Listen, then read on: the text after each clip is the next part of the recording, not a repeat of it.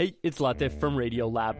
Our goal with each episode is to make you think, how did I live this long and not know that? Radiolab, adventures on the edge of what we think we know. Listen wherever you get podcasts.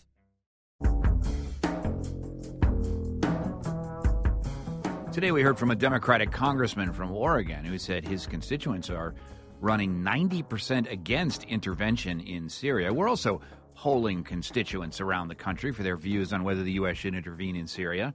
This is Jennifer Steinberg in Glen, Washington, and I'm calling in to say I support the strike. We ignored World War II until they bombed us, and in the meantime, thousands and thousands of innocent people were gassed. So I say, go Obama. Elizabeth calling from Rockwell, Texas. I don't think we need to go into this battle going on over there overseas. You don't justify taking a motion against many lives by killing a bunch more people. So surprising opinions, split views. We're getting a lot of different views on this. My next guest does not speak for the more than 150,000 Syrian-Americans in the U.S., but he is one of them. He was born and raised in Syria, now lives in Miami, Florida. Hadi Yaziji is a Syrian-American. Hadi, welcome. Thank you, John. So what's your view on the question of what's going on in your country and whether the U.S. should intervene? A lot of talk about Syria, your home, over the last few weeks. Sure.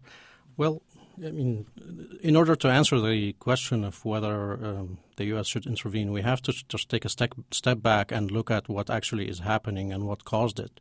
Syria, unfortunately, is a battleground not for freedom and democracy. It's a battleground of outside interests. There are multiple wars going on in Syria that Syrian people have nothing to do with. Russia and the U.S., they want to exercise control over the area, and Syria is a strategic ally of Russia. Syrian people have nothing to do with that. Russia and Iran on one side, and U.S. and Israel on the other side. Saudi Arabia against Iran, battling Iran in Syria. The Syrian people have nothing to do with that. So when we talked earlier, I think Nicholas Kristof mentioned, or Kurt Schreider, the congressman, mentioned that a lot of the people fighting the Syrian military are foreign fighters. That is true, absolutely true. Some of them don't even speak Arabic because they're Chechens. Well, what do you think of Bashar al-Assad and the attack that motivated all of this latest talk? Well, we have to, when any massive massacre at this scale happens, we really have to investigate. Where is the investigation? Let's allow the UN investigators finish their work and find out some more. The evidence, the so-called evidence that's presented to the Foreign Relations Committee behind closed doors is based on a third-party intelligence. We're done with third-party intelligence. All right, but you don't believe that Bashar al-Assad used chemical weapons, and are you a supporter of the current regime in Syria? I am not. I'm part of the opposition, but I am part of the nonviolent opposition. The question whether we believe Bashar al-Assad did order somebody to launch chemical-loaded rockets is possible. It's a possibility. But in the end of the day, we have to look at who's the beneficiary of this. President Obama drew the red line and gave a cue to some people to do it.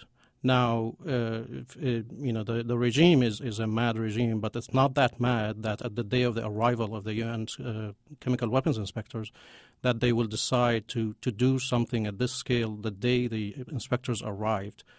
There are some reports. One of them is from an AP journalist, Associated Press journalist, who was reporting for another organization called Mint Press. They had a journalist on the ground interviewing the rebels, and they said that they got these rockets from Saudi Arabia, from Bandar bin Sultan, and his nickname is Al-Habib. Al-Habib in Arabic means the lover.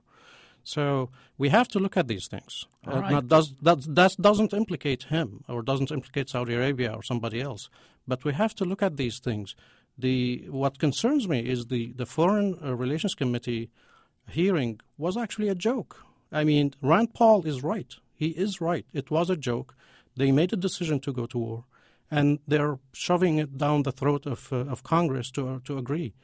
The American people have spoken. Every congressperson will tell you that the calls for no versus yes are like 95, 98% versus 2%. Well, that certainly was reflected in the House Foreign Affairs Committee yesterday. Hadi Yaziji is a Syrian-American living in Florida. You don't speak for 150,000 Syrian-Americans in the U.S., but obviously following this very, very closely. Hadi, thanks so much. Thank you. Appreciate it. So to intervene or not to intervene, that's the question. Let's hear from the interveners. This is Amjad from North Attleboro in Massachusetts, and I'm calling to say yes for the intervention in Syria to stop the killing of children, women, and innocent people. I hope the Congress will come with the right decisions and that we will learn how to teach our children the responsibility by protecting other children. Hello, my name is Ani. I'm calling from San Jose, California. My take is that I don't think we should be arming the rebels. If Turkey wants to go to war in Syria, they can go right ahead. They share a border, and it's a bigger security issue for them than for the United States. This is John Ambrose calling from New York, and I want to support limited strikes so that this arrogant president will not have the ability to kill his own people anymore. Now, that's one set of views, but on the other side, please, no intervention. Hi, my name is Ellen, and I'm calling from Plastow, New Hampshire. And my view on Syria is that, no, we should not get involved in any way. I do understand it's a horrific crime against humanity, and children are getting killed, and innocents are losing their life, but they're losing their life in our country, too. We are allowing children to get mowed down in schools and on the streets, and we're allowing children in this country to go to get hungry. We are doing a bad job. Rick, calling from Dallas, Texas. I think it's crazy that we continue to ignore the fact that the CIA is and has been training, arming, supporting logically Al-Qaeda and Muslim fundamentalist terrorists. We're calling those people rebels. Those are not people that we want in charge of the government. It is absolutely insane, whether there's chemical weapons used or not, that is our plan. My name's Dave. I'm calling from Cincinnati, Ohio. The only people who truly benefit from a war in Syria is the military-industrial complex and Al-Qaeda. Split opinions out there from you and a lot of questions. This is Dave from Oklahoma City, Oklahoma.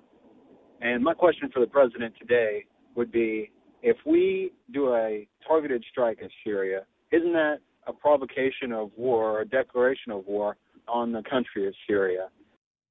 This is Doug McWilliam from Charlotte, North Carolina. What about the boots on the ground in Turkey with the missile systems? What about the boots on the ground in Jordan, training the Jordan army? If a war breaks out, aren't they at risk, and aren't they, in fact, boots on the ground already? Patricia Murphy, San Antonio, Texas. The people on Capitol Hill need to start looking forward on who's going to take over Syria when they get rid of Assad. Thoughtful questions there and comments from all the listeners. Thanks to all of you, particularly that comment from Doug McWilliams from Charlotte, North Carolina. There are U.S. military personnel in the region, certainly in Turkey and in Jordan. What would happen if the conflict goes wider? Do you support the president's plan for a limited strike on Syria? Are you opposed to it? Do you have questions you need answered? Give us a call at 8778-MY-TAKE. Leave a comment at thetakeaway.org. Be a part of the conversation and the debate. Thanks so much for listening. I'm John Hockenberry. This is The Takeaway.